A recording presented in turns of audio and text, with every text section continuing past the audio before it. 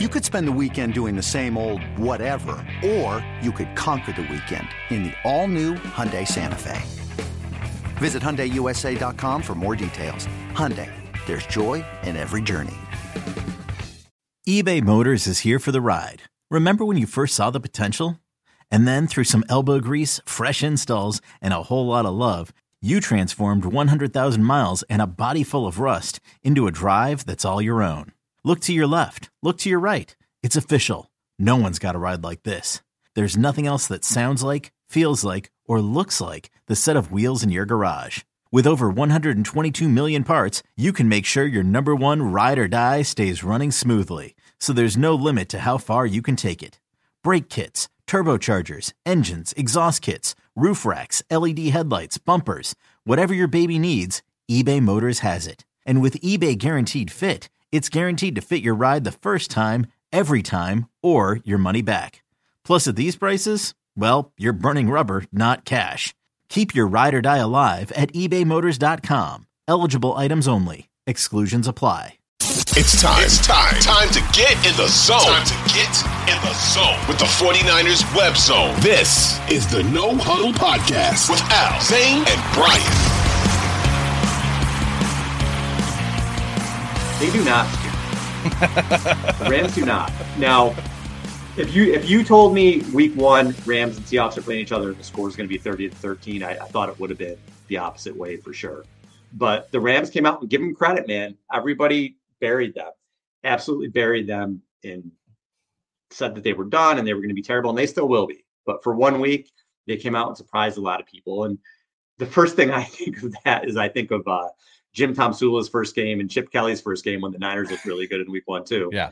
And then it all goes to hell pretty quickly. But as long as Stafford's healthy, they're going to be able to put up some points. And you showed it in this game. It was one of those games where you always hear about those late round rookie receivers in camp. And you're like, oh, I'm going to take them late in my fantasy draft. And then they have 7 catches the whole year and don't do anything. But this Puka Nacua, did I say his name? Puka Nacua, yeah. 10 catches for $119. And Tutu Atwell, who had in a dynasty league for 2 years and cut, decided to finally have a good game. Six catches for 119 yards. Yeah. When you think the whole time it's going to be Tyler Higbee and Van Jefferson, and Jefferson dropped what would have been a long touchdown, so he might have had a good game if he did that. But these two guys come out of nowhere.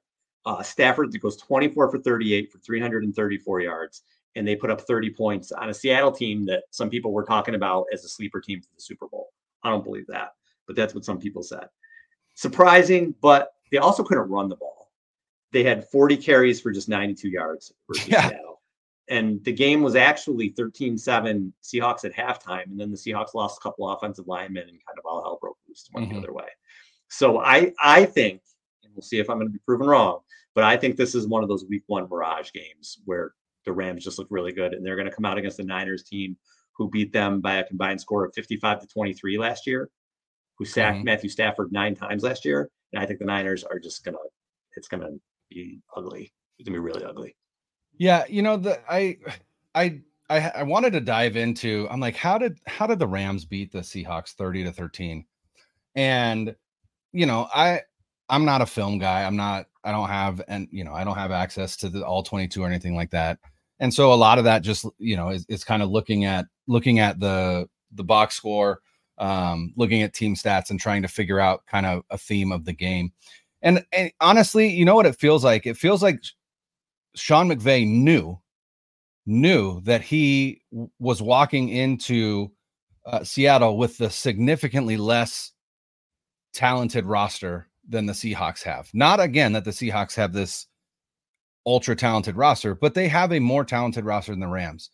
And their game plan was the game plan that you would have going into a game where you know that you are outclassed almost everywhere on the field. And you look at and then I think Seattle went into this game going, who the hell is on that Rams team? We don't even need to prepare. We're gonna just stomp a mud hole in these guys, and came out flat. And you look at this Seattle offense that was good last year. I mean, it was. Geno Smith was good last year. He won comeback player of the year because he came back from being a shitty quarterback, which I think is lame, but it is what it is. But this Seahawks offense against a no-name Rams defense outside of Aaron Donald. That's it. That's all that's on that defense. Aaron Donald. They managed 180 total yards. 180 total yards. Both teams had 9 drives, but the Rams doubled up the Seahawks in time of possession, 40 minutes to 20 minutes. They also ran 32 more plays than the Seahawks did, 78 to 46. But here's the thing. The Rams got 27 first downs. The Seahawks only got 13. But the Rams had 17 third downs, and they converted on 11 of them. That is not going to happen against a San Francisco 49ers defense. Yeah. No, it's not. And the San Francisco defense is significantly better than Seattle's defense. And what San Francisco can do that Seattle can't is rush the quarterback. And so I think that the Rams are going to try and go in against the 49ers with the same kind of game plan. Like you said, they ran the ball 40 times. Were they successful running it? No. They averaged 2.3 yards a carry because they got 92 yards. But they were converting their third downs, which if you're only averaging 2.3 yards a rush, are going to be long third downs. Again, that's not something that's sustainable against a 49ers defense that shut down a Steelers offense that, while we don't know how good Kenny Pickett is, it's still an offense that was performing in the preseason and an offense that many predicted would be significantly better than they were last year. The Rams struggle against the 49ers defense anyway, and now they don't have Cooper Kupp, and they have a patchwork offensive line. Like, I do think that this game is going to get ugly. And that's not me being a homer for the 49ers. It's just the reality of the situation. This Rams team brought in 50 rookies to camp. 50. 50. Like, the talent disparity is unreal. And I know what the Rams did in week 1. It's not happening in week 2. This episode is brought to you by Progressive Insurance. Whether you love true crime or comedy, celebrity interviews or news, you call the shots on what's in your podcast queue. And guess what? Now you can call them on your auto insurance too with the Name Your Price tool from Progressive. It works just the way it sounds. You tell Progressive how much you want to pay for car insurance, and they'll show you coverage options that fit your budget. Get your quote today at Progressive.com to join the over 28 million drivers who trust Progressive. Progressive Casualty Insurance Company and Affiliates. Price and coverage match limited by state law. Yeah, and you just look at the history with the Niners and what they've owned the Rams for the last 4 years or whatever it's been. Obviously, the one game they needed to beat them, and that's the one victory they had in the NFC Championship game. But for the most part, Kyle owns McVay during the regular season. The player I think is good that's going to really explode in this game is Deebo Samuel. So we had a pretty pedestrian game last week. They gave 5 catches for 55 yards. Mm-hmm. But his last 6, including the playoffs against the Rams, he has 36 catches for 578 yards and 6 total TDs. I feel like this is a Deebo game. It just kind of feels like a Deebo game to me. And the way the Niners ran their offense last week, Ayuk had 8 targets, Deebo had 7, Kittle had 6, McCaffrey had 5, and then Jennings and Eli Mitchell each had 1 in the passing game, which is fine for me. You got those 4 studs, throw them the ball. I'm fine with that game plan, and Jennings and whoever else can kind of get the leftovers here. But I feel like it's going to be similar. I think they're going to rely on those 4 guys again, and I just see Deebo, whether he gets a few on the ground or whatever, I think he's going to have a really, really big game and be the guy that kind of breaks through for the Niners. Bosa also has a lot of success against the Rams too. He's got 32 pressures and 6.5 sacks in the last 5 against them, and he had 3.5 sacks against the Rams in the 2 games last year. So Bosa had maybe a quiet game for him, and as he's working his way back here. But I think those are the 2 guys that I think the stars are going to have nice days. I could see Bosa getting a sack or 2, and like I said, Deebo having his breakout game of the year. Yeah. Well, and if you look at the Seahawks offensive performance against the Rams in week 1, Kenneth Walker ran the ball 12 times for 64 yards, which is a 5.3 yard average. There was yardage to be had on the ground. They just couldn't continue to run because they got down so big in the second half and they had to throw. And for whatever reason, that passing offense was wildly unsuccessful. They had a total of, 95 passing yards because of 17 yards taken away due to 2 sacks, which is an average of 3.4 yards per pass. So obviously that Seattle offense was on the struggle bus all day against the Rams. A no-name defense again outside of Aaron Donald. We mentioned it on the last show. My favorite clip from week 1 was hearing Geno yell, "Oh my God," as Aaron Donald bore down upon him in the pocket. But like I said, I don't think the Seattle team is as good as people thought they would be. I also don't think they're as bad as they showed in week 1. I don't think the Rams are as bad as people thought they would be. I think Sean McVay is a great coach, but also I don't think they're anywhere near as good as it appeared to be in week 1. So to me, you look at that week 1 game between those two and you go, I can't take anything away from this in terms of trying to figure out what's going to happen between these two teams, the 49ers and the Rams, because like I said, the talent disparity is so large that outside of catastrophic injuries, I don't foresee any way that the Rams could pull out any kind of victory in this game. In fact, the 49ers are 8.5-point favorites.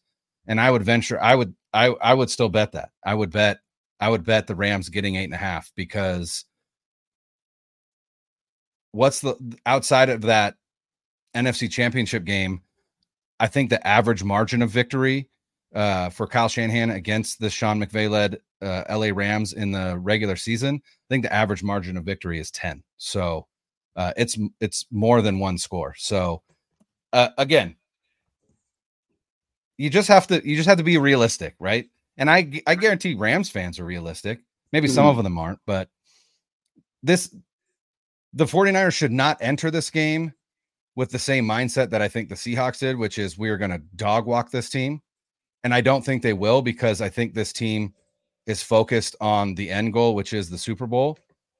So I don't think they're going to go in with the attitude that we're going to dog walk them, but I do think that they will go in and dog walk them at the home away from home, SoFi Stadium. They're wearing their home reds. It's like they know. You know where my brain's going right now, and anybody who follows me or listens to the show knows I can be pessimistic, but my brain right now, I'm trying to tell yourself, Al, things can go wrong. Don't go there.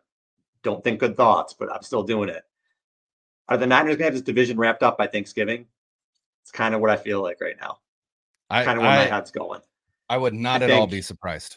Yeah. The way, again, I just feel like, and I know it's like, okay, it was one game. It was week 1. Ellie, you just said week 1 could be a mirage. I understand all that. But I just feel like this team, you talked about what McCaffrey said. George Kittle talked about their window earlier in the offseason or in the preseason, whatever it was. This team understands the assignment. They understand the importance of this year. And I thought what they did in week 1 showed that they're not going to take their foot off the gas. Like, they're out there with a purpose. And I think they're going to go out and they're going to, for sure, I think, beat the Rams, the Giants, and the Cardinals. I mean, it's a major upset if they lose to any of those 3 teams. Then you're 4-0 going into that Dallas game. I don't see the Rams or the Cardinals as having any chance. And the Seahawks got some tough games, man. Seahawks are going to Detroit this week. They lose that game and they end up 0-2. And the Niners are 2-0, which we expect them to be. I mean, let's go. Off to the races, let's go. Seattle, you're going to 0-2 hole. You got to play the Niners twice still. They got to play Dallas and Dallas Eagles later in the season. They have to play Dallas. They have to play. They have to go to the Ravens. They have to go to the Bengals. Like that's tough for Seattle. Yeah, they're not. So can 10-7, sure, but 9-8, I think they're going to be in that range. And I really am looking at Thanksgiving now. That Thanksgiving game against the Seahawks. Before we were talking about it, like, are they going to win? Does it? Now I'm thinking, does it matter? That's honestly where my brain's going right now. And if, again, I know I'm typically pessimistic, but I just feel as confident in this team as I have in a really, really, really long time.